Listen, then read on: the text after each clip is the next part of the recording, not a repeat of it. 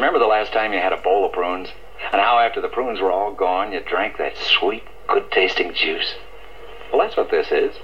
Only better. You know how you have to use up the whole coffee bean to release all that good coffee taste? Well, we use up practically the whole prune to make prune juice.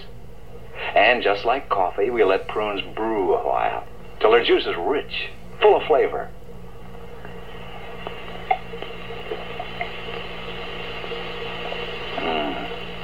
A lot of flavor in that glass. A lot of quick energy, too. And look. See? It takes just that long for you to pour yourself a good day. Prune juice. You really ought to try it. Brewed from the prunes of California. To your health. Eventually Super Train, episode 87. Hey everyone, this is Daniel Budnick, Daniel R. Budnick, Danny Budnick, Dan Budnick. Call me Danny B. No, call me Dan. How are you? I hope you're doing all right out there. This is going out in June 2020. I hope you're listening to this a little bit past that time, and things are wonderful. Things ain't so hot right now as I'm recording this, and we're keeping our head above water by talking about short-lived TV shows. Eventually Super Train, the short-lived TV show podcast. We cover short-lived TV shows that never got enough love. Show at a time, one episode at a time, well, 3 at a time. You'll hear it when you listen to it. And eventually we will cover Super Train. I still have the discs standing by. So, what are we doing? What's going on? Hey, in this episode, my good friend Tim S. Turner, or Tst, as I call him, and myself are discussing episode 2 of the early 80s Rex Stout Nero Wolfe show with Lee Horsley as Archie and William Conrad as Mr. Nero Wolfe.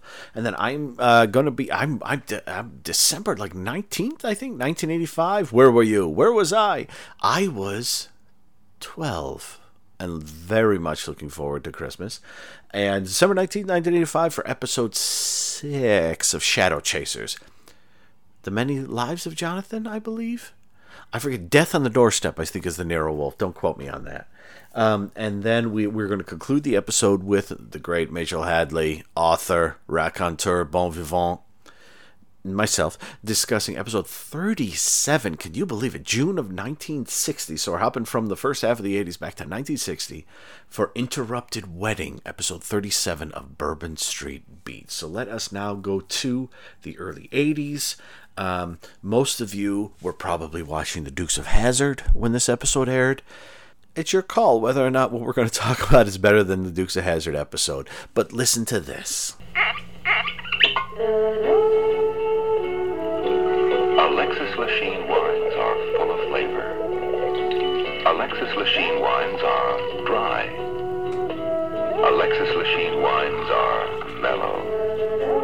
Drink an Alexis Lachine wine with any kind of food, or anytime you feel like relaxing with a drink. Alexis Lachine, fine French wines.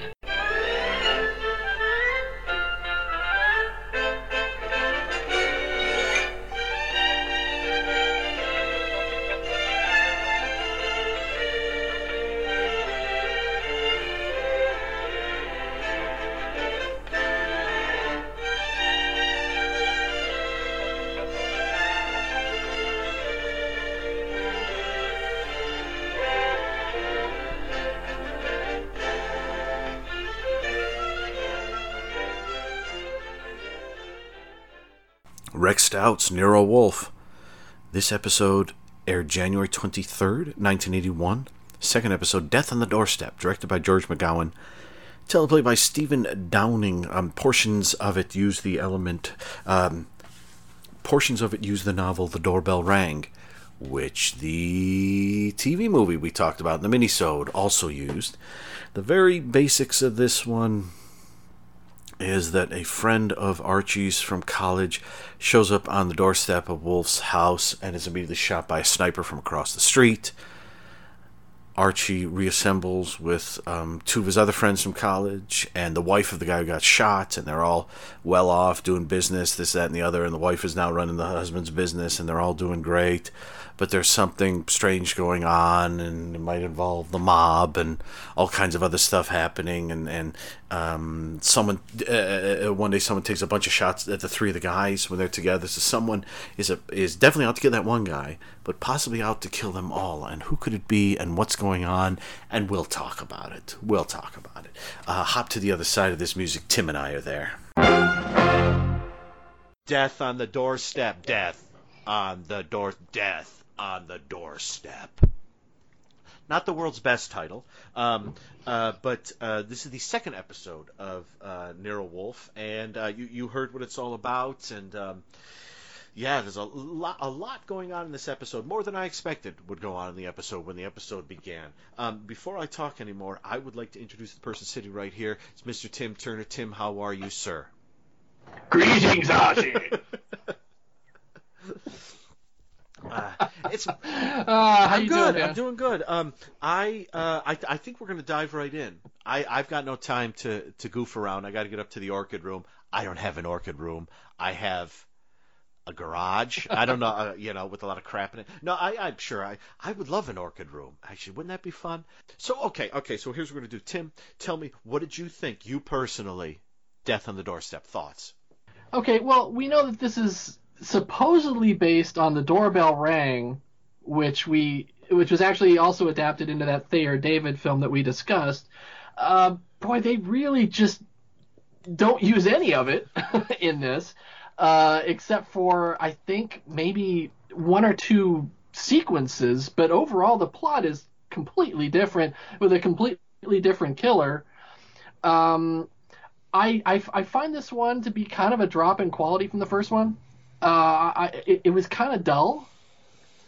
I'm not a big Tim Thomerson fan, and to me, he's just kind of blah, and so is the rest of the cast. Although Irene Miracle, who's in this as Mandy Sullivan, this is the first time I'd seen her in anything outside of Dario Argento's Inferno. Oh yeah.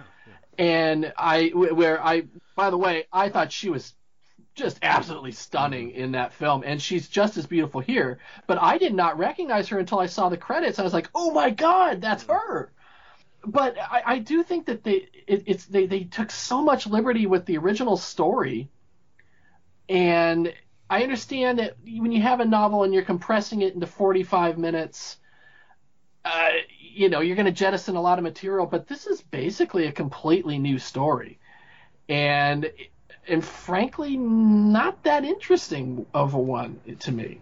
I gotta agree with you on that one. I found it starts off with a really weird scene where someone hires an assassin to shoot someone on the doorstep of Nero Wolfe and Archie Goodwin, which seems like and one of Archie's best friends from college, which seems like a bad idea immediately.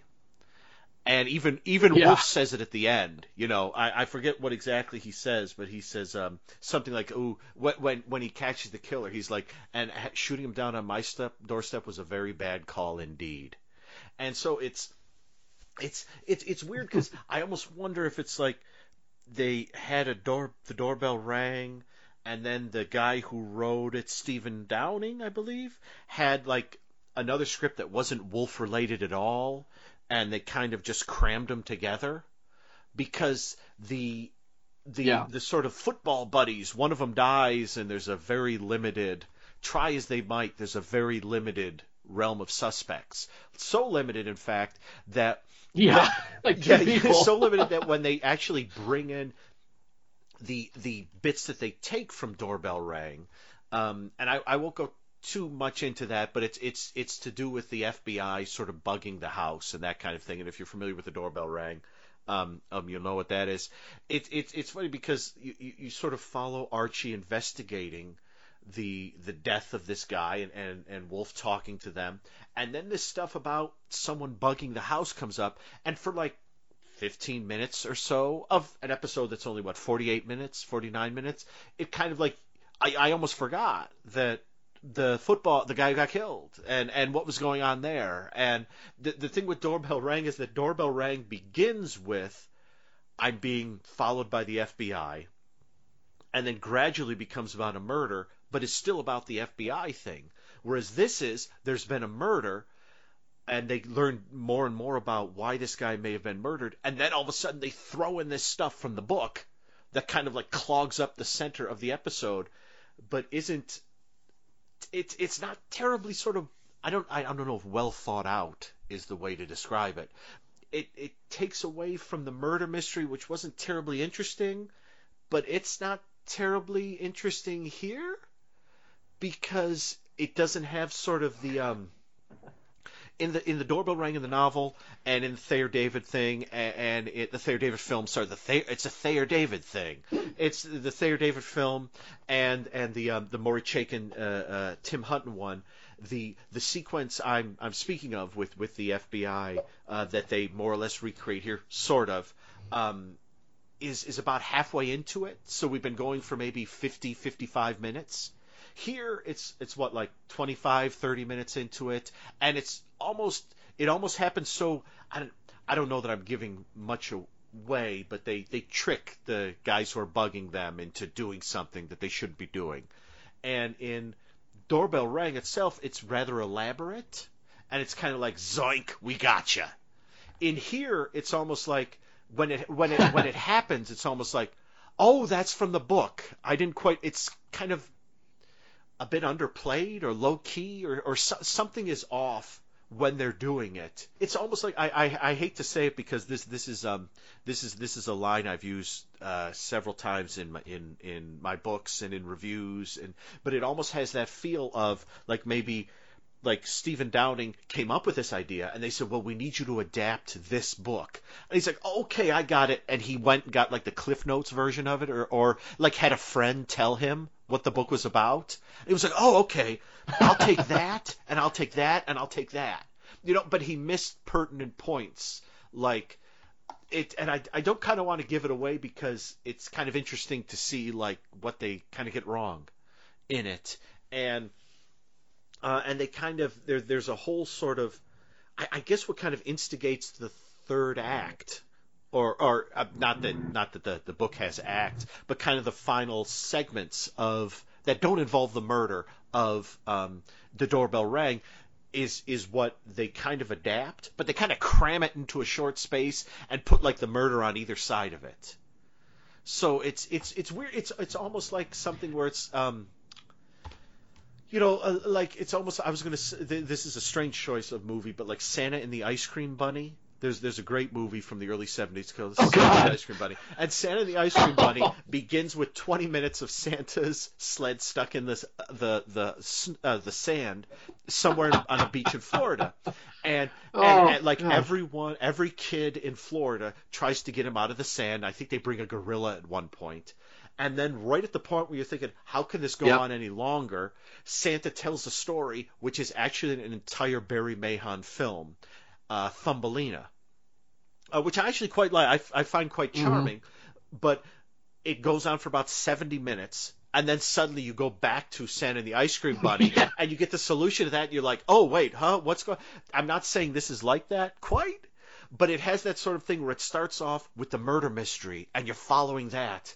And someone is trying to, it looks like he's trying to kill the guy, Archie and his friends too. And then all of a sudden it becomes, we've been bugged. And for this large chunk of the episode, they seem to forget the murder mystery. And then they come back to it right at the end for the reveal. I'm not going to say which I find more interesting, Santa and the Ice Cream Bunny or this episode of Nero Wolfe. I'll let you decide on that. But Tim, what else do you have on this one? Well, I don't know. I do like it better than Santa and the Ice Cream Bunny. I can tell you that. That's an endurance test. I do want to ask you now. In the Doorbell Rang, you've got the FBI, and you've got the mob, right? And you've got Kramer and the police force. In this, you have dirty cops instead of the FBI. Now, we are revealed almost immediately that Inspector Allison is the rogue cop. Why they drop that? Mm-hmm. I mean, they have like a little confrontation, in the office with Wolf, with Kramer and Allison, but there's never any indication given that he's going to be punished. Yes, yeah. For his part in it. It's just like, wait a minute, what happened to him? Yeah, that's a strange. It's tricky. It's one of those episodes where after a time, and it just occurred to me in the doorbell ring itself, I don't think there's much mob stuff. I think it's mainly FBI and cops, but I have to double check that. This one throws in the mobs. It throws in. I mean, literally by the time you get to the middle of the episode and the house is bugged and this one guy's dead and the mob is there and the cops are there and they're dirty cops and it's literally like they've thrown in a novel's worth of stuff, but don't really kind of know how to handle it. Like suddenly someone's like, "This is too much. There's too much happening. Oh my God. Oh no, I put in too much." And it's weird because like I said, Doorbell Rang begins with the FBI and goes into the murder. This goes the other route, and I don't think like the murder mystery to me is something that like Jessica Fletcher wouldn't have, raised the sweat. It's like Simon and Simon would have taken care of it like that. It's the sort of the murder is. Hell, even Riptide. Exactly. It's like the mystery is. I mean, could that be? Could it be like maybe the guy turned in the script and they were like, Steven, we can all tell who the killer is on like page 10. Wolf is supposed to be a genius. There's nothing genius about this. And they were like, well, why don't we throw in all this other crap to confuse people so by the time we get back to those original characters, nobody remembers them. And then you cast Tim Thomerson, who everyone recognizes whether they mean to or not. And you're like, oh, okay. I'm not saying anything. I'm not saying anything there, though. Yeah, I think that you're right about it. It really does feel like a hodgepodge. And they literally waste, I would say, 15 minutes on the bug thing. And the mystery plot is completely derailed for about a third of the episode, with them going into the whole rigmarole with the who bugged us. How did that happen? And then, of course, he's got the meeting that he meets with Kramer in that, the hotel. And really, I would go so far as to say that Tim Thomerson and Stephen Parr, who are our main suspects, they must only appear in like 3 scenes, right? 1, 2, pretty much. Yes, 3, maybe 4. But yeah, they kind of appear, you learn who they are, what's going on, and then the bug thing starts up, and then suddenly it's the ending. Yeah, I did a complete scene-by-scene breakdown. So there's 19 scenes, and I think they're in 4. Wow. So by the time you get to the ending, when you have, Nero Wolfe, it really does the same kind of Agatha Christie formula of the drawing room mystery with gathering the suspects in his parlor at the end. And here, let me tell you what you've done wrong, what you've done wrong, but you're the killer over here. And they do that, and you kind of watch it, and you're like, okay, we know, okay, he's gone. We know he's out. Okay. And doesn't, forgive me, doesn't the scene begin like with, right at the very beginning, like one of the 2 or 3 suspects says something like at the very beginning, so, Mr. Wolfe, when did you stop thinking of me as a suspect? And Nero immediately tells him. He's like, wait a minute, don't do that right at the beginning. No, because we only think it's this guy, or maybe. And I don't remember Nero ever eliminating him in the first place. I don't remember it either. Yeah, I know. It almost seems like that was included just to get the actual killer to say, well, that's when you eliminated me, or whatever it is he says. And it was like, no, I haven't. Yeah, with the drive-by shooting. Yeah, and it's like, oh, but dun dun. And it's weird because I just think and this is the third, and this is the final time I'll say it, I think if they were basing off a Doorbell Rang, they got the structure of it wrong. They did it the wrong way around. They had a basic, because in the Doorbell Rang, the murder mystery isn't the most elaborate thing, but it's part of this much more elaborate thing. But here, they throw in the elaborate stuff after the murder mystery begins, and it just feels like clutter. It feels like they didn't have enough to. It feels like I'll stop it. Maybe like Stephen Downing misheard someone and wrote a half-hour episode, and he turned it in like 3 days before they were supposed to do a read-through or something. He's like, "Hey man, you know this is supposed to be an hour." Oh crap! What? That's not the telegram I got. And so he has to, and they threw the book at him, and I don't mean they threw the book at him. They threw the Doorbell Rang at him. And, it was like, add some of this. And he said, oh, okay. Hey, there's good stuff in here. Good stuff. I'm going to take some of this. Oh, this stuff here and this stuff here. Just to flesh it out. Flesh out the middle. Because you already have the beginning and the end. Flesh out the middle. See, what I would think, for me, it comes off like, it feels like a 2-hour episode that they cut an hour out of. Oh, yeah. Because it jumps around so much. And there's so many things that feel like, that are mentioned, that you feel like, wait a minute, we didn't see that. Yes. Just like I was saying, when the guy's like, oh, when did you eliminate me? What? Yeah. We never saw that. And it's very clumsy. It feels like it was written by committee. Yeah. Almost like like round robin writing, yes. Where, okay, I wrote the first 5 pages, now you pick it up and you write the next 5. And it doesn't make for interesting television. Unfortunately, it doesn't.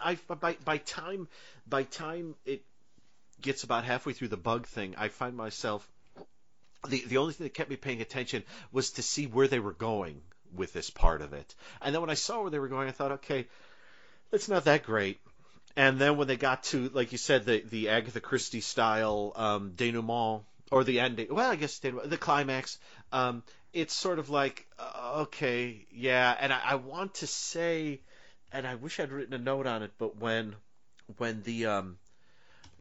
you find out who did it, sort of like in the previous episode, where that person kind of explains why they did it, mixed in with what Wolf is saying, and then they have a revelation. In this one, however, I wish I'd taken a note on this because I could be wrong, but I feel like the person who did it talks for like 5 minutes.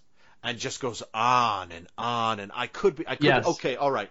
Yes. They just go on to the point where you're like, I don't think Wolf cared that much. He got the, you said you did it. Now go.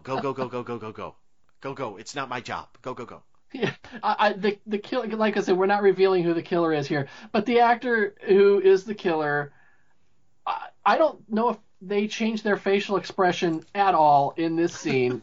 It is the most underacted, bland, kind of ho-hum, like, so I did this, and then I did it because, well, all right, I gotta go. Yeah, no, you're it's bizarre. You're absolutely right for what should be the big climactic excitement. It just kind of happens, and then it's over. They put more verve into the final sequence where they're eating dinner. And even that, they say the word satisfactory maybe one too many times. The thing is, when Wolf says satisfactory, it's not a catchphrase. It's not elementary, my dear Watson, which obviously, yes. or the things we think are it's not Geronimo or something like that. It's not a catchphrase. It's just something he says, like, Archie, have you taken care of this? Satisfactory. And he goes back to what he's doing. It's not you didn't see, like, in the the summer of '82, kids weren't wearing satisfactory T-shirts or like hats that said satisfactory on them. But they're Nero Wolfe and Archie Goodwin action figures. It's like I threw away my Who Shot JR shirt. Now I got the satisfactory shirt. Yeah. The color. I got my color forms, my Nero Wolfe color forms. I move him from the orchid room to the desk. To the orchid room, to the dining room. Yeah, the Fritz figure comes with 2 different faces of disappointment and anger. Yes. So I guess I see this a lot with TV shows in general, but short-lived TV shows it hurts a little more because there's such a small number of episodes. But I see a lot of times the second episode just not being as good as the first one. This one, not for lack of throwing in everything but the kitchen sink. And that's probably in there too. No, I don't think we go in the kitchen really in this one. But yeah, in this one, yeah, it's not for lack of trying. It's just a garbled kind of. And I am surprised. I mean, I'm wondering if the name Stephen Downing is actually like a pen name for like 10 guys or something. We're Stephen Downing, and then 10 guys. Oh, like W. Hermano. Yes, exactly. Yeah, maybe it's something like that. I don't know. But you would think for a second episode, this is kind of.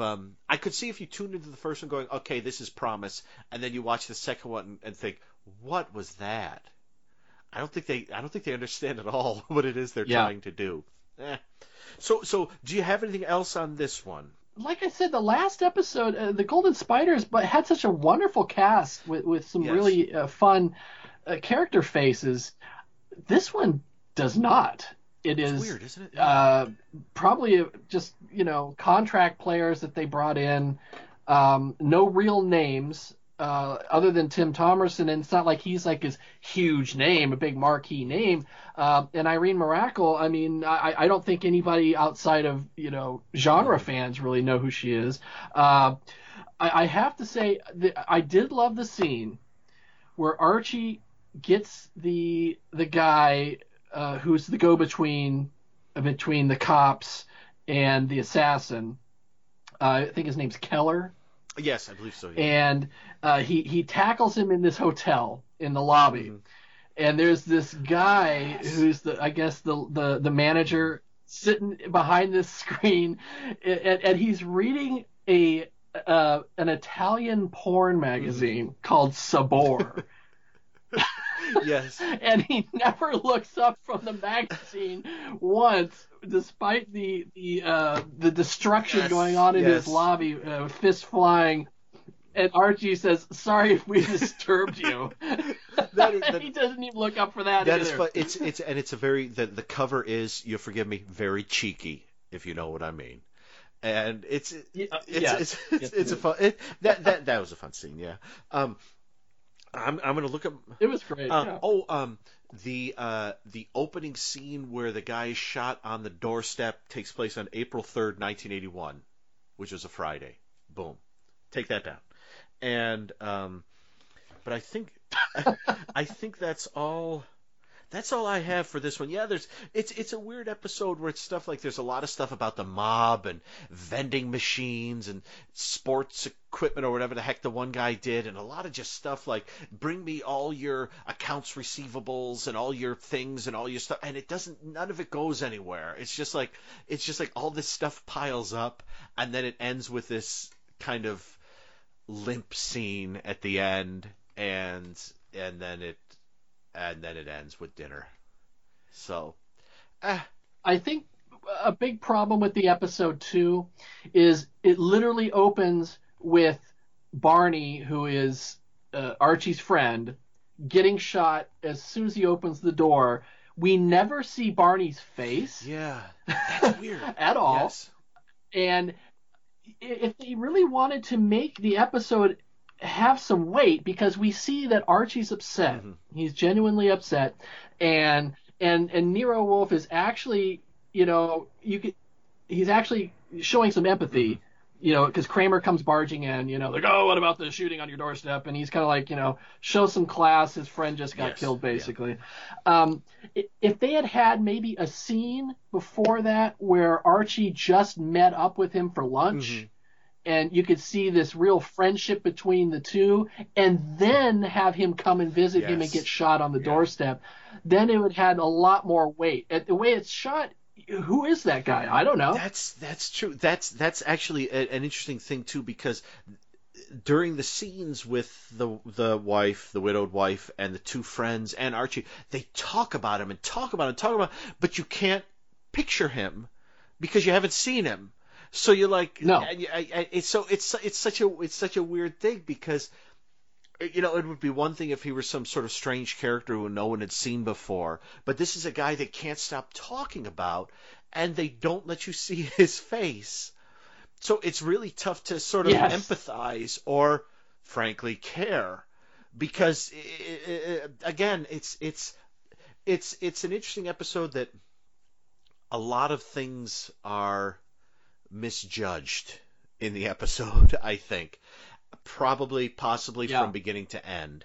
And now, it's and you can probably sit down and watch it and enjoy it as long as you're not paying too much attention. But then, of course, I was, this was the time period. Well, was this a few months before Police Squad? When Police Squad was canceled because the network execs said, well, you have to pay attention. Yeah. Yeah, I think 82.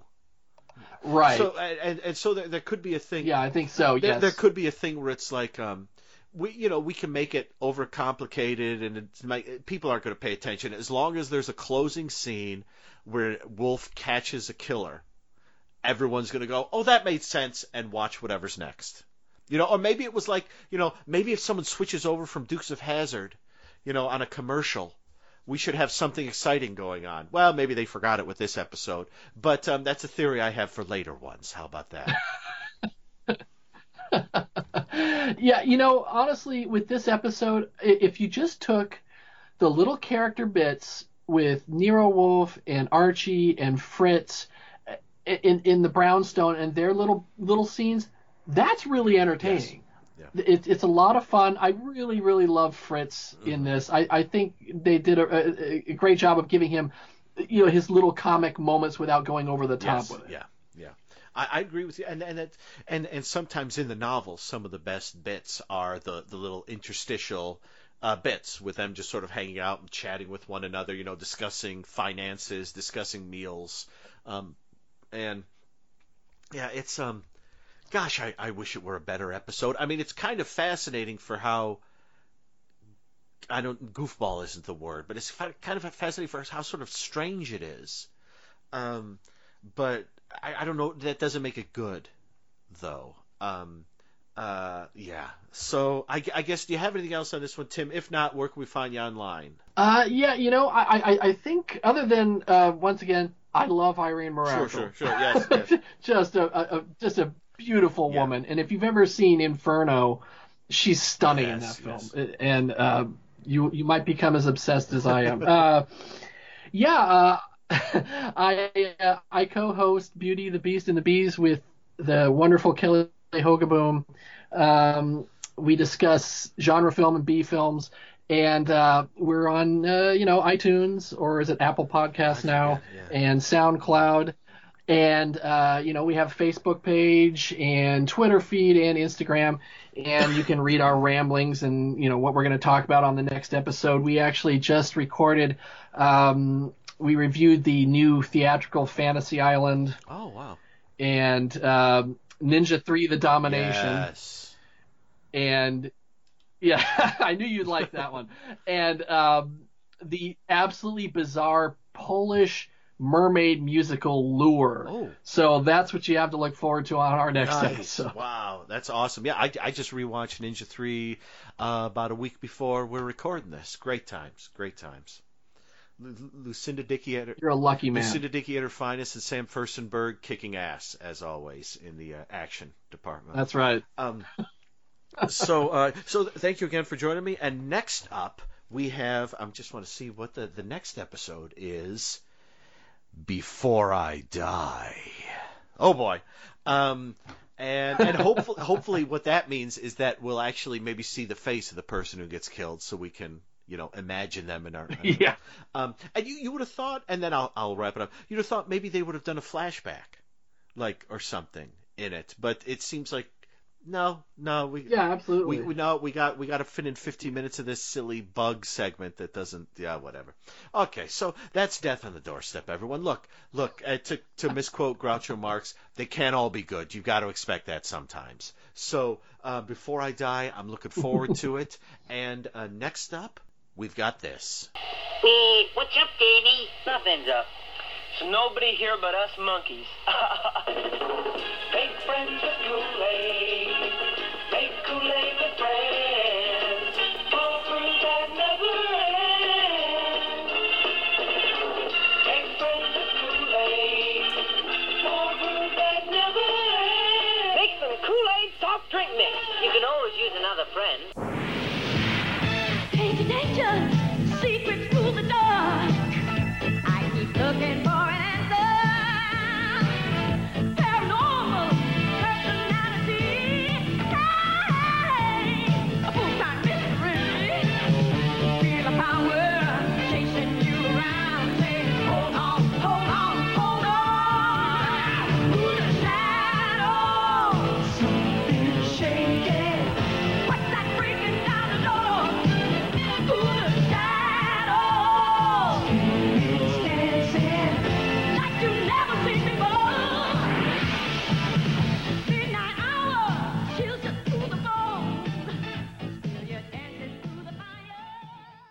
Many Lives of Jonathan, written by Richard Manning and Hans Beimler, Beimler, directed by Cliff Bowl. This episode originally aired December 19th, 1985, and they do mention, in the closing credits, David Hartman mentions that tomorrow on Good Morning America, Steven Spielberg will be on, and also Julia Child fixing a holiday treat for everyone. Whoa, and apparently on Nightline, they've deregulated the airports, or airplanes, or air people, air companies and things, and are there going to be safety problems?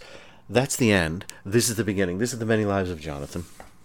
The episode begins with we're on a construction site for a building, an old abandoned building. It used to be a hotel, sort of one of those live-in sort of hotels where you get all sorts of colorful characters living in the place. And it had, a few years before, there was a fire, and a bunch of people were killed in it. And now there's a construction crew there kind of taking it apart, emptying it out, and they're going to blow it up, in that classic style, it explodes on the bottom floors, then the whole thing kind of drops, sort of thing. You've seen the classic stuff. You've seen Sledgehammer, the pilot episode where he blows up the building with the rocket launcher. So they're going to do that, but apparently there are a few issues. We see the foreman, who's very annoying. He very much refuses to believe anything he sees or hears because he's trying to get the place torn down. And then there's another guy who's like, "Would you see that, boss?" "I didn't see anything." But like one of the pieces of heavy earth-moving equipment comes to life and starts rolling around, destroying stuff. And then the next day we're at Georgetown, and Jonathan is taking part in some sort of experiment. Some sort of doctor has hooked him up to a machine and is putting, like, I don't know, I forget what it is, like electric blasts or some sort of beams or something into his mind to get him to relive old memories that long past, this, that, and the other. And Jonathan sees his dad, the prize winner, Nobel Prize winner, reading him a book when he's like 4 or 5 years old. And so Jonathan's really excited about that. And this guy's shooting particle beams into his head or whatever. Then he runs into Benedict and Dr. Morehouse, and Dr. Morehouse says, "Go to this building. It's an old abandoned building that's resisting its own destruction." So the guys go there, try to talk to the foreman, they get thrown out. The other guy, who has been accused of drinking, says, "Yeah, something weird's going on, voices and strange things are happening, and equipment's coming to life, this, that, and the other thing." So the two guys, Benny and Jonathan, break into the place, and they're in there, and Jonathan is behind a counter, the desk, front desk, and suddenly he pretends acting like the desk clerk or an employee, and Benedict is very impressed, and Jonathan leads him up to the room of a boxer. And once they get into the boxer's room, and Benny starts to look at some of the boxer's stuff, like there's a headline, an old burnt newspaper with a headline about the boxer on the ground, Jonathan comes in behind him and begins to act even weirder than he was just acting. Personally, I think that we ought to talk to that Miller kid again. Maybe get him alone. He's really going to be our best witness for all of this. Who are you? What are you doing in my place? Where's my kid? Careful with the jacket. Come on. Ask you a question, little creep. What question? Come on now. Come on, let's just check this place out and get out of here. Asked you a question. I haven't been there one in 15 years, but you about to make me change my mind. Hey, pal, come on. The joke's You over. want to feel a punch and want me to tie Punch, Tyler? What are you kidding me? You're the guy who thinks that boxers are violent barbarians. Come on. Barbarian? You calling the barbarian? I got it. Big Al Gibson. 2-time light heavyweight champion? I'm a big fan of yours. There's no problem here. Personally, I thought you got robbed in your last fight. You saw that fight? Yeah. I could have had him. And you should have, too. You're possessed, aren't you? That's what's going on here. Jonathan McKenzie. Can you hear me? Mackenzie? Who Jonathan Mackenzie? Did I fight him? You are possessed. So it looks like Jonathan's been possessed. Yeah, and whenever the fire comes up, the guy goes a little crazy and they try to go and talk to his kid, and Jonathan becomes the kid in the boxer's kid in the bed, and then Jonathan becomes a Russian guy, he becomes an old lady, he becomes this strange actor, he just keeps changing. When he goes from room to room, place to place, he takes on the personages, the personality of the person there, getting possessed again and again and again. Benny calls an exorcist. He knows the exorcist can't come in, but the exorcist sends a lady who Benny meets in the in the hallway, and she shows up all dressed in black. But I hope you can make a guess from what she says and what Benny says right here. When she takes the black robe off, she's not nude. When she takes the black robe off, what sort of outfit she's wearing underneath? Listen to this. Hi, I'm Angela Taylor. Reverend Wilkes sent me. He's sorry, but the case he's working on is taking longer than expected. So he paged me. Great. Let me fill you in here. You frightened me coming down the hallway like that. My friend Jonathan is being possessed and repossessed by the inhabitants of the hotel who died in the fire here.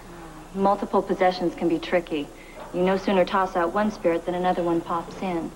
You really have to get to the root of the problem. Yeah, well, this place is really weird. Do you suppose there could be some sort of unresolved thing with the fire? It's possible. May I speak with the subject? You can try. Follow me. He's catching a tan out here on the balcony. Whoa, you got 1 hour to cure him. If not, you and I are on the red-eye to Vegas, and we are married in the morning. These are my work clothes. Hold on. Somebody must have gotten their wires crossed here. I said I needed an exorcism, not exercise. I do both, Mr. Benedict. I'm a fully certified aerobic exorcist. By the way, I do accept cash, all major credit cards, and personal checks with proper ID. Shall we? Oh, I like you. They call me Benny. Benny. So her and Benny go to talk to Jonathan, who's goes from being this Russian guy to being an older lady who takes a shine to Benny, and then but they kind of ask her, hey, tell us about the fire, tell us about the fire, and she goes mad and rushes up some steps. Benny is buried under some rubble. The aerobics exorcist there is able to get Jonathan off of the ledge through some aerobics-related excitement.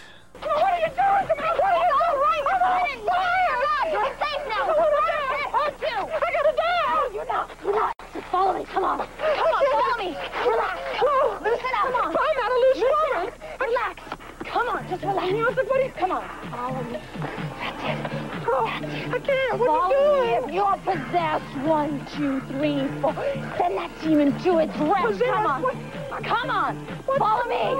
Come on. Look at me. Look at me. Who are you? 1, 2, 3, and exorcism is our goal. 1, 2, 3, 4. Purify that haunted soul. Watch my eye. Down, Beverly. Your back's fine. Give me a clap. Down. Come on. Come on, Audrey. Down. And touch your elbows to the floor. Come on. I'd rather die. I can't do that. And build a spectral visitor. Come on. And 1, 2, 3, 4, and lift your arms and raise a shout. Gonna sweat that spirit out. Come on. Punch. Punch. Yeah, punch. Come on. Yeah. Out. 1, 2, and flex. And stretch. 1 all the way. I can't. Out that otherworldly wretch. Come on. My dress. Forget the dress. Up. To the side. And check your heels and raise your hands. Yes. Up. And so as Jonathan keeps getting possessed and she's trying to break him out of it, we get closer and closer to the building about to be exploded. And we get closer and closer to how the fire started, why the fire started, and what's going on, and who's that strange man wandering the hallways. And I'll just kind of end it there. I don't particularly want to go, I guess I can spoil it. But let's not spoil it right away. Let's go to... what do I think of the episode? It's a weird one because the premise I like. I like the concept of the hotel that's ostensibly resisting its destruction so it can mete out some justice. Sorry, something just fell in my closet. It was very tricky. That was a little scary. Deal out some justice to someone who the person who caused the fire and killed all these innocent people. I like the concept of that. I like the concept of just the place itself, the setting itself, this old abandoned hotel with all these sort of ghosts in it. And I like the concept of Jonathan getting taken over again and again from room to room and sort of gradually piecing together what's going on. Where the episode is let down a bit, or maybe a lot. It's weird. I've never found it a very satisfying episode. It's okay. It's got its moments. I think the ending is good. I think some of Jonathan's possession moments are good. A few of them not so much. I think that's one of the tricky things. And I think just the aerobics exorcist is, I guess that's sort of a tricky thing. If they just brought her in as an exorcist, then maybe she did some exercise, but she's a full-on in the aerobics dress with her big blonde hair up and the leotard thingy and just full-on shiny, mid-'80s aerobics stuff and making Jonathan do the aerobics. And I see what they're trying to do. It's a comedy. They're trying to bring the laughs. I don't mean to sound rude, but this is one of those things where I think as I was actually watching it as a 12-year-old, I thought, ooh, this seems kind of like out of date already or something like that. The aerobics exorcist, the exercising exorcist, whatever. It's something that, like, I don't know if this were a Zucker Abrams Zucker film or Mel Brooks film, or maybe like Weird Al's UHF. A commercial for the aerobics exorcist, and you just saw a brief clip of this woman show up in this robe, and there's like a Reagan-esque, Linda Blair saying awful things, head spinning around, and then all of a sudden she says, I can get you out of this through the power of exercise, and she throws off her robe and says, and 1 and 2, and then it cuts to like her on the ground with like the possessed young girl going, and 1 and 2, and the possessed girl's going, and 1 and 2 and 3. That would be funny. It would go on for about 30-40 seconds, and then it would be over. The aerobics scene goes on for what seems like an eternity, and the aerobics exorcist joke goes on, I think, for a very long time, and is more amusing to think about and to say than it is to actually watch. Now, the actress is fine. The actress does her best, but the tricky thing is that we'll learn in the end, spoiler, that Jonathan technically, I guess, kind of isn't possessed. So there's nothing she can do. There's nothing to exorcise. So it's a weird thing where it's like the episode's kind of going along okay, and Jonathan's, like I said, I've said before that I really like the actor Trevor Eve, and he's at his best when he's playing Jonathan. He's playing the kind of stick in the mud kind of posh kind of guy, trying to live up to his dad and being confused by Benedict and getting involved in these adventures. But whenever they have him do something other than that, Colonel Cluck Cluck, or do that nah thing he did in the previous episode, it always borders on uncomfortable to embarrassing. His desk clerk is fine. The Russian guy's okay. The boxer is too much him doing Stallone, and it's just like, no. The kid is okay. The old lady is fine until she goes hysterical. Then just kind of the long shot of him running down the hall shaking because the woman, her hands are shaking, running down the hall, no, is funny, but I don't think funny in the way they meant it to be. And then his Neville, his actor guy, is okay, and then the final guy he does that kind of seals the story is okay too, but it's just, it's so variable that it's like, oh gosh, okay. Like I said, with the old lady, he really pulls it off until he has to go crazy. Then the moment he goes hysterical, it just looks goofy. And it's just so variable. You never quite know what's going to happen next, whatever character he's going to take on or whatever. And that's too bad because the concept is fun. And I would say 2/3 of the time he nails it. It's that third of the time he doesn't nail it. It's that third of the time he doesn't nail it that kind of sticks in the mind. And then when he's the hysterical old lady with the aerobics exorcist, the calm in that scene is actually Benny, who's trapped under some rubble talking to rats. So there you go. I think Cliff Bole is a good director. He's, as I've mentioned him before on the show, he's Bad Blood, the great Vampire Season 5 Vince Gilligan written Season 5 X-Files episode. So he's a good director. He knows his business. And the hotel does look really cool. The sets for the hotel and everything look really cool. I just think it really feels like the script that these guys wrote may have been for a different kind of show. And then at the last minute, they were like, we need more gags. We need jokes. Okay, well, how about an aerobics exorcist? No, but somehow it got in there anyways. And so it's weird. It's weird because if this were a more serious show, I think it would have been a better episode. But because it's got the comedy thing. When they throw in the comedy, it just gets in the way of the episode, and some of the suspense is a little off, like just the way, like, okay, you know, the explosives are plugged in and the warning signal goes off, but then someone undoes the explosives, and then someone comes on and fixes the explosives, and then it blows up right on cue for when it's supposed to blow up. There's no real countdown or anything. Things just kind of happen in that realm as they happen. And like during the big final scene, we get the revelations about what happened to Jonathan, sort of his final possessed character.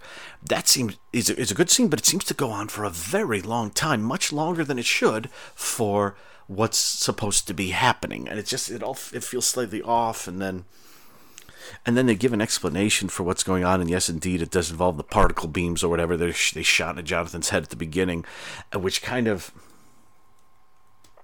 I don't know. I mean, just let him have let him be possessed. I have no idea why they did that. So, okay, let's spoil it.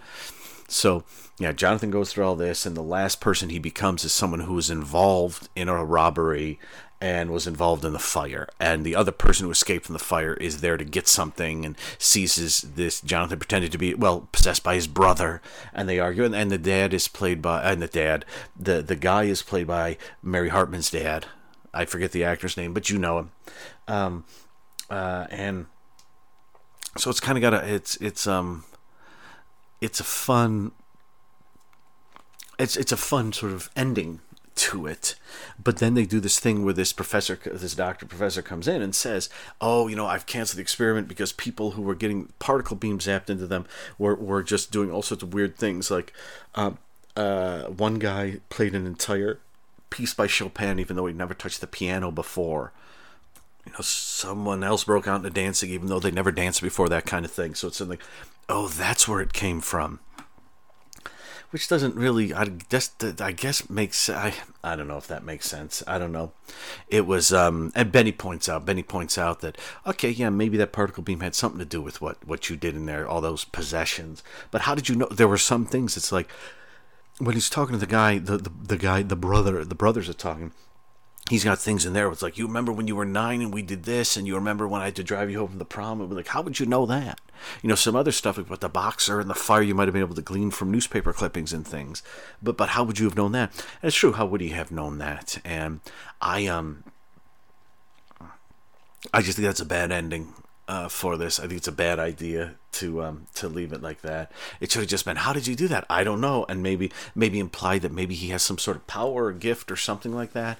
But bringing that particle beam, or whatever the hell it was, ending is to me a big shrug and kind of negates much of the episode, especially when you find out stuff like all the mechanical doodads that went crazy, like the machines moving on their own and stuff, were all done by this guy, the brother.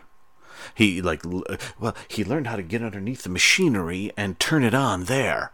It's like, oh, really? So pretty much none of it was supernatural at all, except for the bit that was, and it's kind of like that negates the whole fun of the episode for me. I mean, I like the fact that he wandered in there and got possessed by all these random people who wanted him to get justice for them. Instead, according to the explanation, it's just he got zapped with some particle beams, his brain went a little wonky, and he started pretending to be these characters. Maybe that's why some of them he's not very good at. I don't know.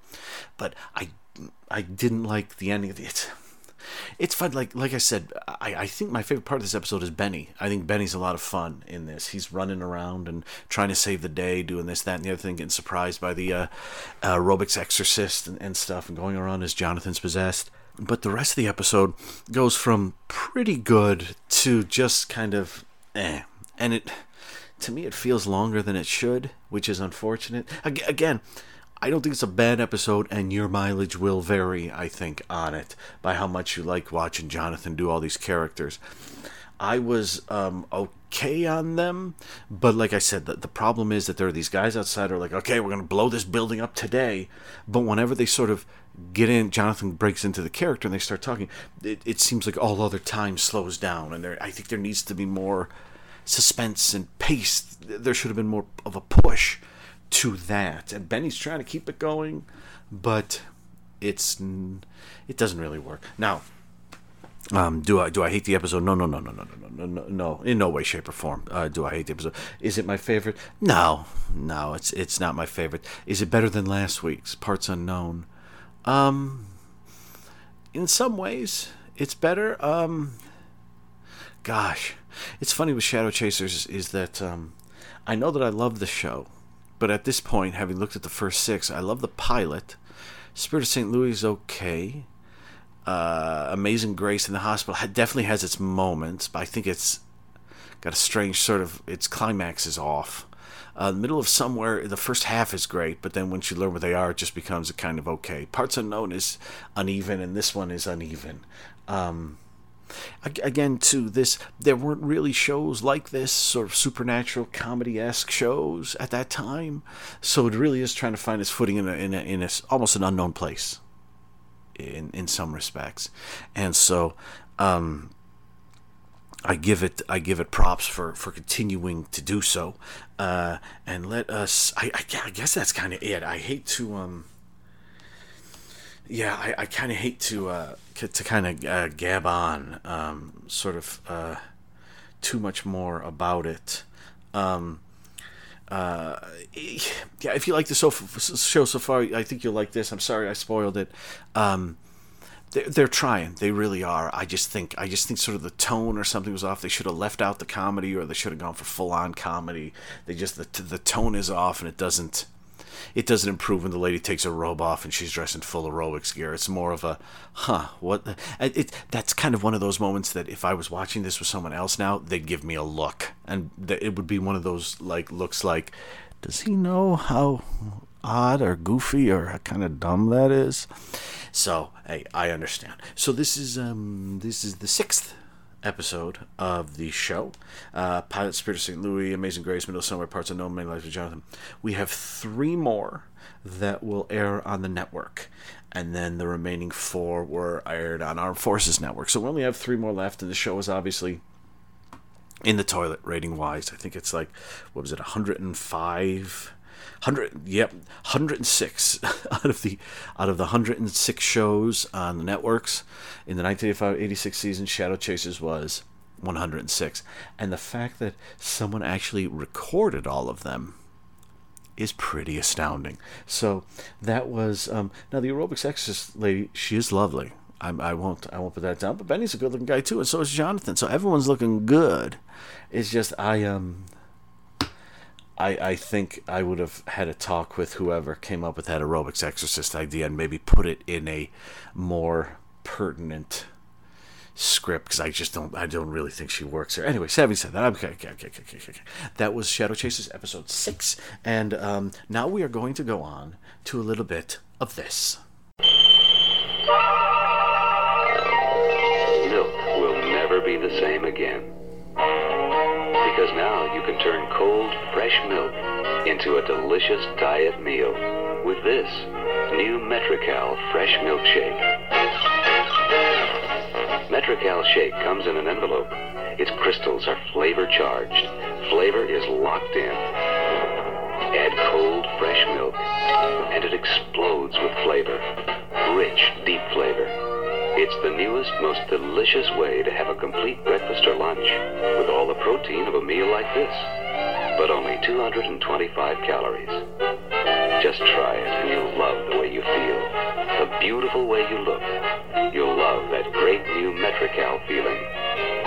New Metrical Shake, 4 fabulous flavors from Metrical. The good one. Bourbon Street Beat. Bourbon Street Beat. Bourbon Street Beat. Starring Richard Long. In New Orleans. Andrew Duggan. This is the blues. With Arlene Howell and Van Williams. Produced by Warner Brothers. Bourbon Street Beat, episode 37, Interrupted Wedding, June 20th, 1960. This one's directed by William J. Hull Jr. I think he'll be our man for the rest of the series. Teleplay by Laszlo Gorog and W. Hermanos. Story by Laszlo Gorog. In this one, Rex has been invited to a wedding. He's the best man at the wedding.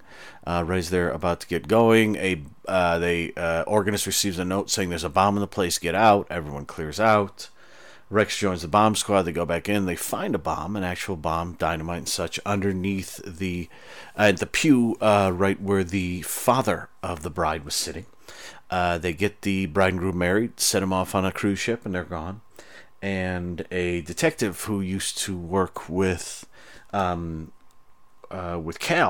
shows up, and she is from, I think her name is Betty Jane Robinson. They call her BJ. It's from Dallas, I believe, and she shows up because the guy, I want to say his name is John Crane, is the dad, but I could be wrong there. But basically, the father of the bride is from Dallas too, and she's there. And her and Rex start working on finding out who this mad bomber might be, and Mr. Crane, the father of the bride, there shows up and talks to Rex and BJ, and basically says that he has a trucking company. I know what you're thinking, trucking company. BJ, does this guy have a chimp? No. I think I'll say that again, actually, during the thing, so bear with me. And this guy says, I have a trucking company. I started from one truck, and now it's huge, and I'm a wealthy man, and all this. And, and he said he doesn't know who could have done this, but he thinks it might have something to do with when he first started off. He was in an accident. He says it wasn't his fault, where he hit a car that had a family. Mom and dad were killed, and the two sons live on, and he thinks it might have something to do with them. Soon after that, someone takes a shot at him, and they eventually track down a guy that Rex saw at the crime scene, who's missing a bit of a finger, who may or may not have something to do with the bombing, and may or may not have a twin brother, and they may or may not be hoarders. I guess I'll leave it at that. They may or may not have another bomb planted somewhere. So BJ and Rex go to this backlot house to try to investigate and find out who wants to kill Truckin' John, if that's his name. So that is the basics of Interrupted Wedding. Let me give you a blast, and Mitchell and I are on the other side. Bourbon Street Beats.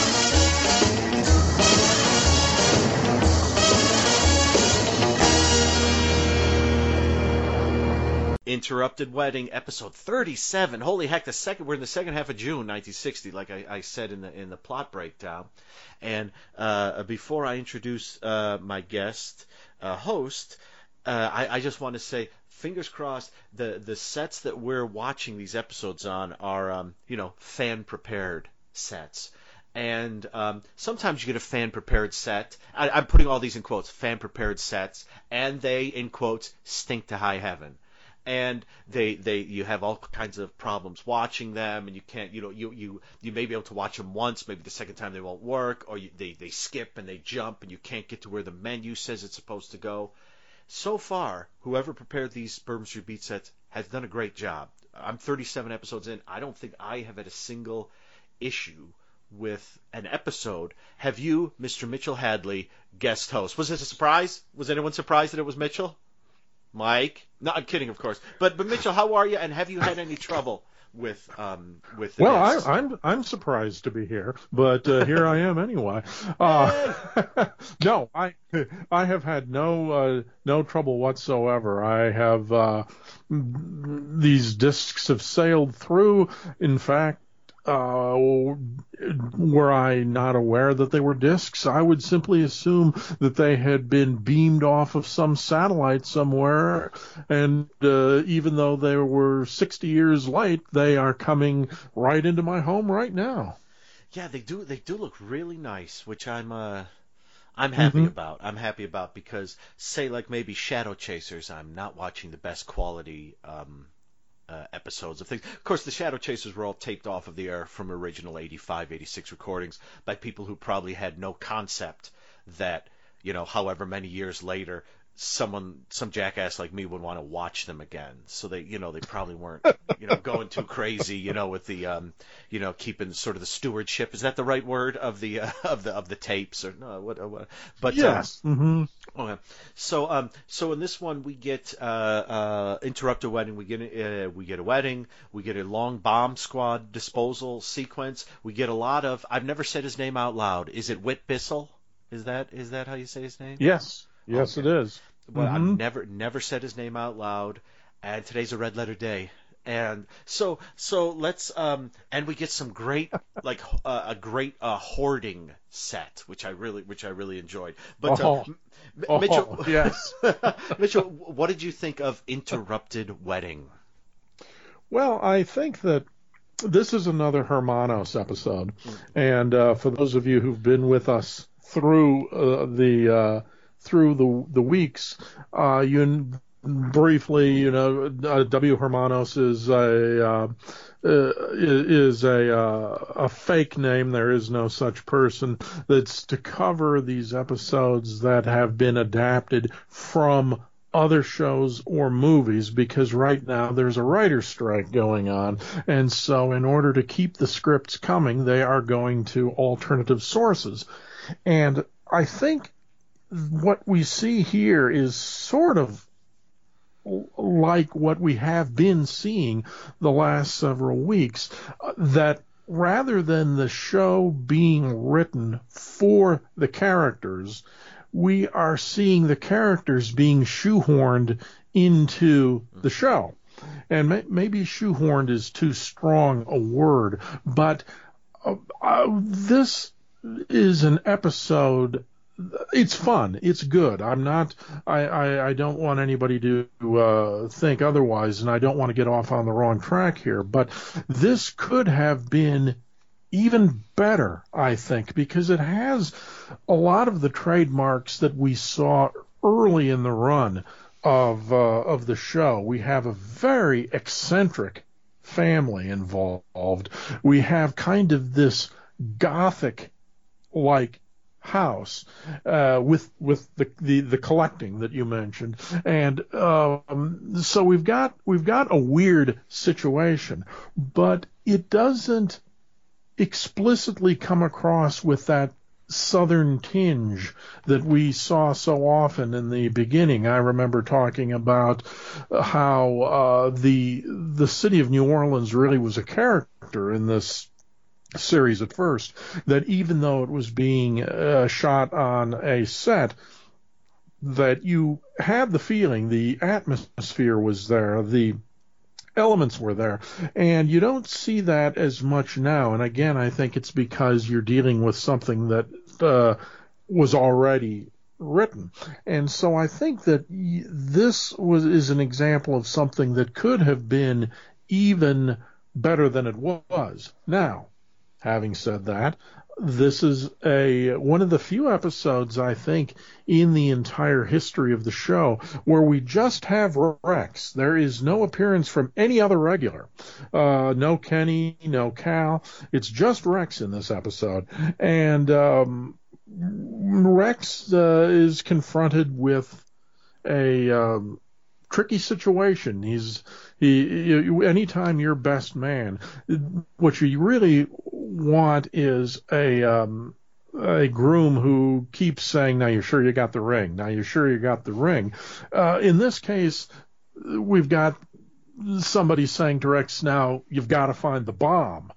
It's a little bit different than what we're accustomed to. So Rex gets a phone call, and I said, warning him it's from a friend. It's not from the bomber, but it's from a friend saying, I have this tip or this hunch that something bad is going to happen. All I can think of is that given Rex's proclivity for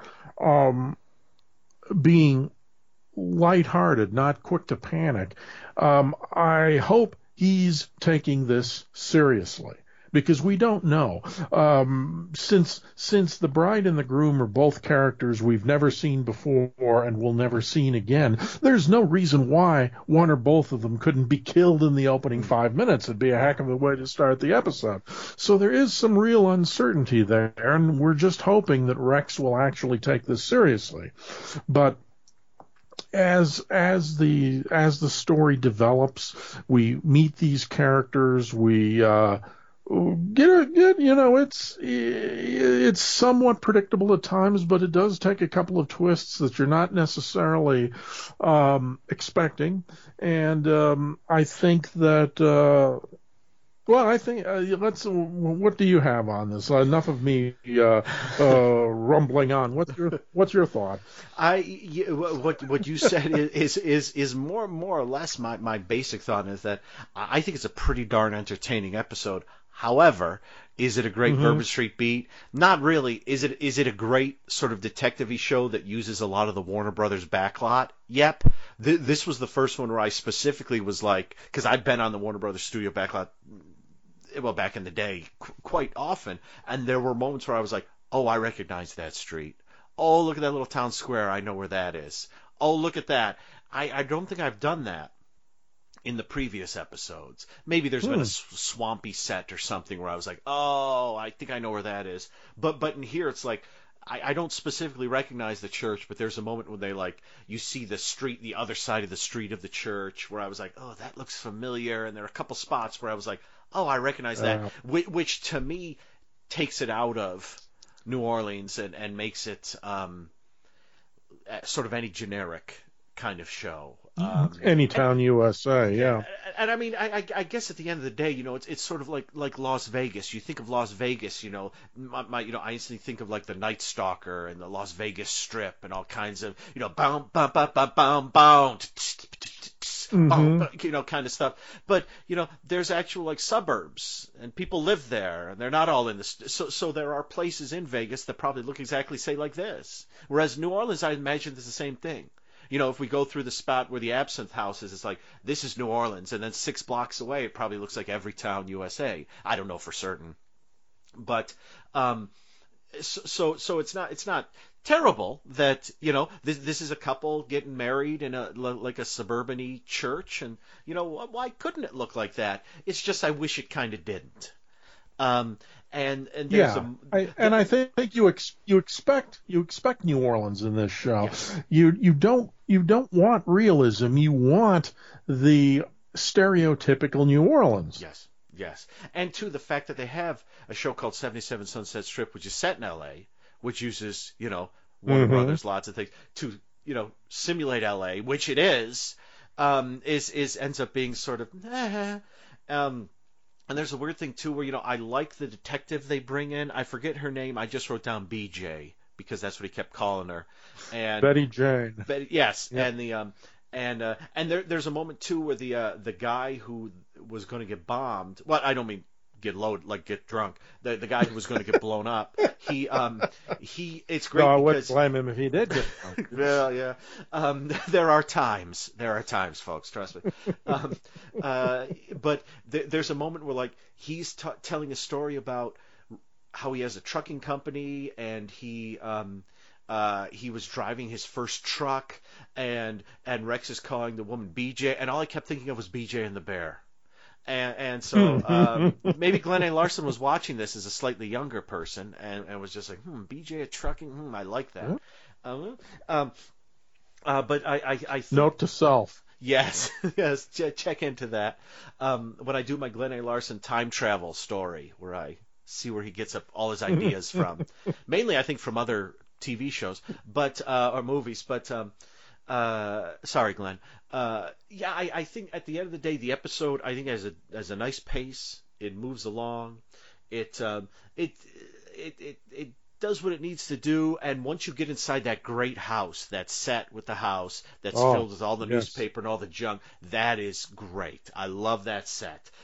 Just the way they have these little spots where it's like you round a corner and they have a bit of newspaper that you can just pull out, and all of a sudden this whole stack falls on top of you. I like the sort of not Rube Goldberg, but almost sort of style stuff you can do when you just yank on a stack of newspaper.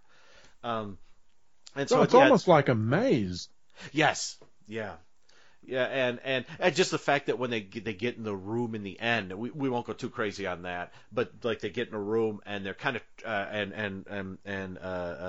Rex and BJ are trapped in there, and they're like, where's the window? There must be a window here somewhere, and no one knows where the window is because there's so much crap piled up in the room. I think you're right though. This is at this point, if you didn't watch the show for say the first 30 episodes and you caught the run of it near the end, I think you'd be entertained. You'd have a good time. Whit Bissell is certainly strange, and I think the story, like I said, the story moves along decently, and there's enough stuff going on, and you will be entertained. But if you know the show from the beginning, I actually put on the other day just for fun. I put on the first episode again, and that thing is so like lathered. And it occurs to me too, like all these episodes at the end here are based upon episodes of other things. The first episode was based on a novel ostensibly not about Bourbon Street Beat, that they adapted into Bourbon Street Beat. No W. Hermanos involved though. So, but yeah, I mean, it's if you have to, if you hit the W. Hermanos realm of this show and you can't, it just feels wrong to you. This one will probably also feel wrong, but it's entertaining enough to, I think, warrant a viewing. And I didn't come away, and this is the one I will continue to mention, that awful Boys Reformatory episode. It wasn't like that where you just want to yell at the screen. This one was pretty straightforward. I mean, there are a couple things in it. Like I like the bomb disposal sequence. I couldn't tell whether it goes on too long or not, just because I don't have a lot of experience with bomb disposal sequences. It felt like it more or less went along long enough for me, but I like the kind of way that it starts off like a wedding, and then it takes 7 or 8 minutes with this bomb disposal thing, and it's like it's got an interesting sort of pace and structure to it that I like, but I do miss Cal and Kenny, and I won't go to any other characters that I miss terribly. But but what else? What else do you have about this one? Which I think I got a bunch more. You're right. Whit Bissell does the work of two men in this, literally in this episode. I don't think that it's spoiling anything because it comes up at a reasonable time in the episode. He plays twin brothers, and at first you're not sure if he's being honest with Rex and BJ or not when he is talking about it's my brother who's doing this, and does he have a split personality? What's the story? But you find out that he's two different brothers, and they are both very scarred by something that happened to them when they were young that plays into this whole revenge story. And I think that he does a very fine job giving each brother a somewhat distinctive personality from the other. And Randy Stewart, who is the actress playing Betty Jane Robinson, the other detective, the friend of Rex's who tipped him off that something was going to happen. She's good in this too. She's got spunk, and one of the things, which actually reminds me, one of the things about this episode that I find interesting is that it is such a time capsule for the period. One of the ways that we see that is the way that Rex is either being very gallant or very condescending, depending on your viewpoint. He continually wants her to stay out of danger, but it's kind of this is men's work type of attitude. Now, is he dissing her? I don't think so, because I think he does respect her ability. It's more that's just the way things were. But if you're not able to get your hands around that, you might find that a bit grating. Even I found it a little annoying from time to time. But that I will say, I think is fairly consistent for the way Rex would look at a situation like that, because I think he is a gallant gentleman at heart. And so that's going to be his attitude. But that's something you will not see in a show that is set in contemporary times unless they're trying to make a point. Something else that I found interesting is that you've got the mention that you made of one of the participants talking about when he was just starting out as a truck driver, and he talks about having been in an accident, and for years and years he had tried to find out who it was that had been the other party to the accident. And I'm thinking to myself, this is, again, it would take you maybe a half an hour to find that out today on the internet. You'd just be clicking away at things and you'd find all of this out. I'm not saying this to try to make a plot point, but it is, again, something that I have written about in my own writing, about how the advent of certain forms of technology forces us to take a completely different look at plotting shows than it used to. And this is one situation where, although it isn't terribly integral to the plot, it's just another example of how things are different today than they were back then. I think that you've also got a great thing in this. You've got a guy with one finger. Mm-hmm. And that's always fun when you notice somebody missing a digit. But very early on, in fact, what happens is Rex notices a man with one finger, which becomes a clue when they're trying to find out who the bomber is. Now, in fact, the man with one finger is congratulating the bomb disposal crew for the excellent work they did in finding the bomb in the church. And Rex remembers the guy only has part of one finger. And I'm thinking to myself, hello, Rex, did it occur to you that perhaps the reason he's missing part of a finger is because he blew it off? Now, that isn't the case. That isn't the case at all. But we don't know that at this point in the show. We don't know that he didn't lose his finger because he's a mad bomber. And so it seems as if Rex would not only have noticed that he was missing a digit, but he would have instantly become suspicious. Okay, I just helped remove a bomb from a church. Here's a guy standing outside talking to the bomb disposal unit who's missing a finger. And who's not part of not part of the wedding party at all, as far as he knows. So it's like he just stopped by to watch them take out a bomb. Yeah, well, you never know. You know, if you go out for a walk in the morning and you think, I don't know what I might run across. Maybe I'll see a bomb disposal unit working someplace. Who knows? It's I know that occasionally I have that thought, but what else? One other thing that I find amusing is that the police contact in this episode is Lieutenant Gerard, played by James Chandler. And I always get the feeling when I see him in this series, I'm thinking, what the hell are you doing here in New Orleans? Why aren't you out there looking for Richard Kimball? And then, of course, I remember, well, Kimball hasn't escaped yet. This is still 4 years before Kimball. He and his wife are still living happily in Indiana. So... And Kimball started small with like the one man missing one finger, and then just went from there. Went up to a man missing an entire arm. Yeah. But and the other thing I was wondering, am I the only person who? Tell me I'm not the only person who looks at that house with all you looking at the house with all the newspapers, and because there's no electricity. They light a lantern. And I'm thinking to myself again, a house full of newspapers and a lantern. What could possibly go wrong? Yes.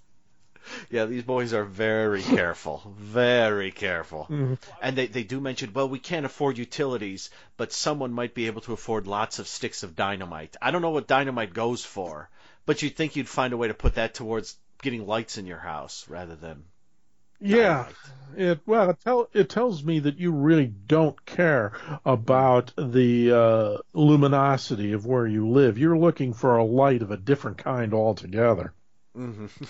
But we've had a lot of fun, I think, talking about this episode for the nitpicking we may be doing. I think you have it right that it's a fun episode for all of that, and I think I'd like to think that the way we're batting some of these things around, we're having fun doing it. Yeah. And this episode is, as you suggested, this might not have made you a Bourbon Street Beat fan, but if this was all you knew of it, you would have at least thought it was a pleasant way to spend an hour.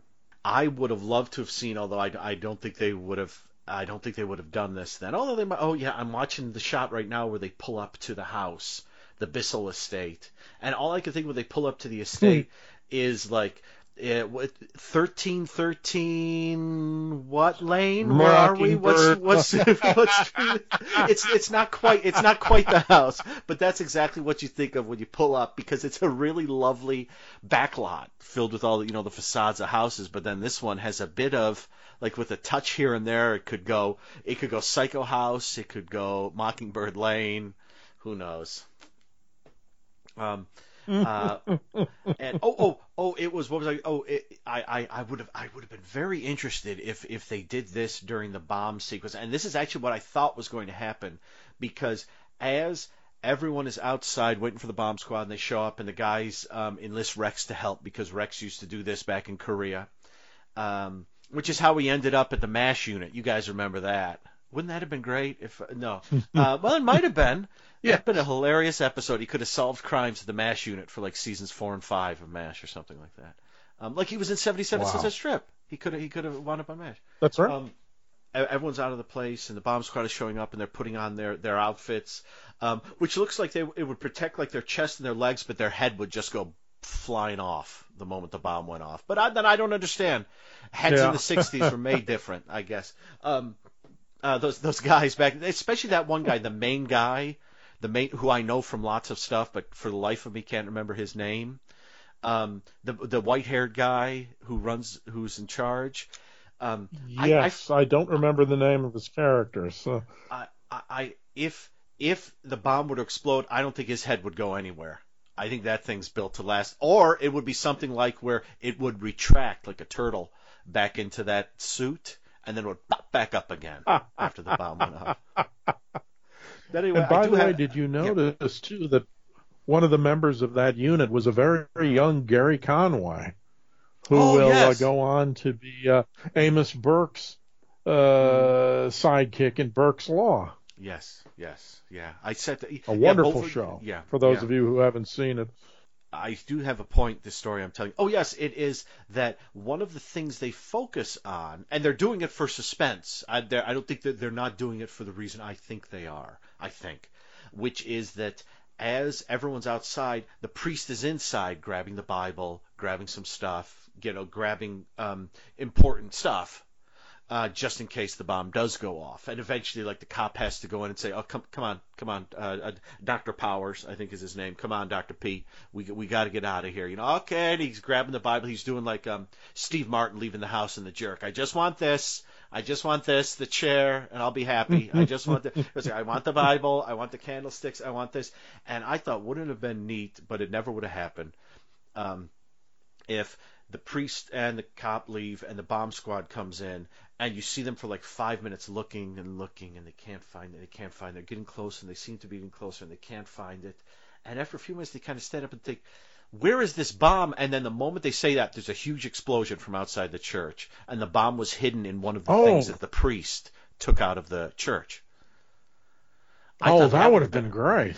Wouldn't that have been neat? Because that would have completely shifted everything. Because now it would have gone from what it was, one crazy guy trying to kill one guy, Now, he would have hurt a lot of other people in the church, but that was his plan, to accidentally killing like a ton of people, like out on the street kind of thing. It would have been and cops and everything too. So I for a split second I thought, is that going to happen? And then I thought, nah, they'll probably find the bomb, and they did. It became more of a almost like a here's the way we defuse bombs kind of scene, like a not a quite a Mission Impossible type thing, but kind of a almost a tutorial on here's what we do, which isn't bad, but that's kind of what it became. No, that was the nice thing about the start of it, is because Rex is the only regular in the episode, it's wide open what's going to happen. Yes. You can have it go any direction that W. Hermanos wants it to go in. Thank you, W. Thank you, WH, Mr. Hermanos. And the one other spot, and I won't give too much away about this, but there's a spot where because you got obviously if they're twins, and we mentioned that one of them is missing a finger, but one of the twins has glasses, and there's a scene where glasses get switched, and I thought a reveal of what happened was going to involve the fact that the person who had to wear glasses now isn't wearing them and can't see where they're going, but that never happened, unless they were fake glasses. That would have been a good. Well. Who knows?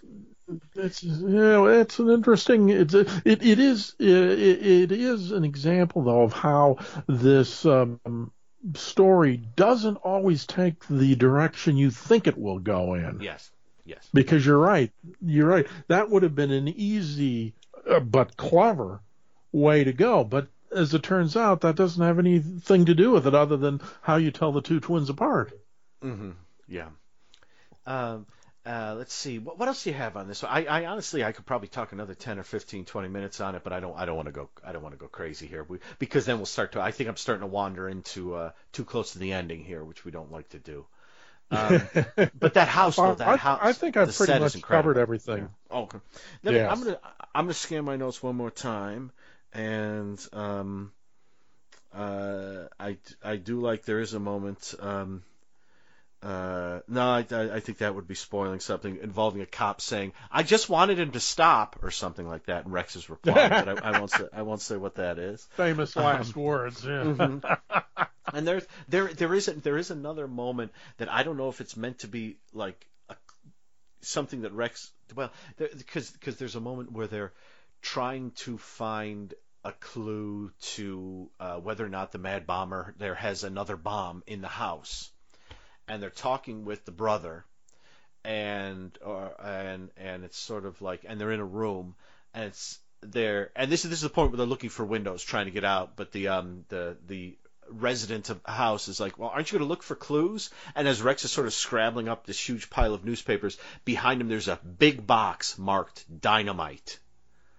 And I thought that's probably not filled with the magazine from the 70s that we all loved. That's probably filled with dynamite. No. That could be a clue that there is some dynamite here, but I don't know. So I think I'll just give my final thoughts. I think in the end it's a fun episode. I know this was originally written by Laszlo Gorog, who wrote a lot of like Playhouse stuff. Yes. He also wrote I think he wrote The Mole People, like Earth versus the Spider. So he wrote some really great stuff, but a lot of Playhouse things like that. And I did look through some of the Playhouse like plot descriptions to see if I could find anything similar to this. And again, I came up short, and there were only so many of them I could look at. And overall, it's I'll just repeat what we said. Is it a Bourbon Street Beat episode? Not really. Is it a fun episode, hour-long episode of sort of detective-y, shoot-'em-up television? Although the big moment when the truck-driving guy is revealing what's going on to Rex, Rex doesn't actually do anything. He just sits there, and the guy tells him everything. And I think maybe even ask Rex to not interrupt him at one point, if I'm thinking of the right thing. So it's sort of like Rex doesn't do a whole lot of detective work. And there's a weird moment where Rex, BJ is from Dallas, which is where the trucker guy is from, and his daughter's getting married in New Orleans, And there's a moment where the trucker guy leaves and says, I'm staying at the Hotel Elsinore. Okay, if we need you, we'll call you. And then 2 scenes later, Rex is like, what hotel did he say he was staying at? And BJ says, the Elsinore. It's, oh, yes. I thought, now, why would she remember that? She doesn't live there. Wouldn't Rex remember that? He's the detective. But so it's weird. Well, and didn't it look as if he'd set up an office there, too, in his hotel? Yes, it did. When Rex calls him, it looks like he's sitting behind his desk. Yes, yeah.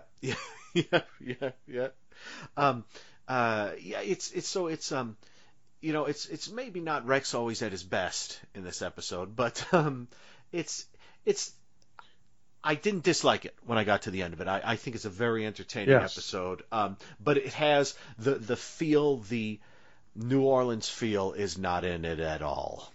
Mitchell, any final thoughts? No, I think you have said it all. All right, so where can we find you online? What are you up to? What's going on? My website is called itsabouttv.com. You can find me there every week writing about the relationship between classic television and American culture. You can get my books. My latest book is called The Electronic Mirror, and it's a collection of essays plus some new material that come from the website. So when you get a chance, click around and come see me. And thank you again for joining me for episode 37. Holy moly, that's a hard lot to of believe. Episodes. Yeah, and we're getting to the end, folks. Only 2 left. So let us sign out of this episode with a little bit of this. Hawaiian Punch comes in big cans, little cans, and frozen cans. In big grocery stores, little grocery stores, and frozen grocery stores. That's fairly funny. Real juicy. Hey, how about a nice Hawaiian Punch? Sure.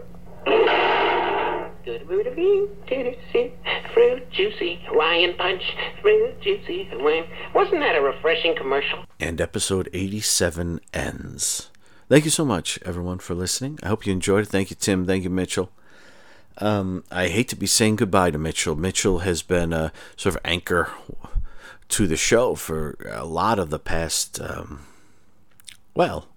majority of the past 37 episodes. We had a little break for some Mr. Gorblimey, talking man-to-man with Dean Lerner, but Mitchell has been here a while, and he's still got a few more episodes, but he's almost gone. But Tim is here for a while. I hope you like Tim. If you don't, shame on you.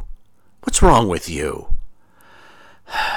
I should end this episode now. I'm kidding, of course. Well, why not? Let's end this episode. DannySlacks@yahoo.com. You can give me a shout at eSupertrain1 on Twitter, Eventually Supertrain on Facebook, EventuallySupertrain.blogspot.com. It's all good stuff. It's all fun stuff. We're still talking, folks. Bourbon Street Beat ends soon. We got a lot of Nero Wolf left. We're about halfway through Shadow Chasers. And be good to yourself, everyone. Be safe. Be cool. I will talk to you soon. Listen to this. This is tea. Filling a cup. Not with indigestion. Not with nerves. Not with sleepless nights. This is tea. This is calm stomach, quiet nerves, deep sleep. This is tea. Steamy, hot, hearty, delicious, invigorating. The lift that leaves you with a nice, warm glow. So good for you. Make it hefty, hot, and hearty. Take tea.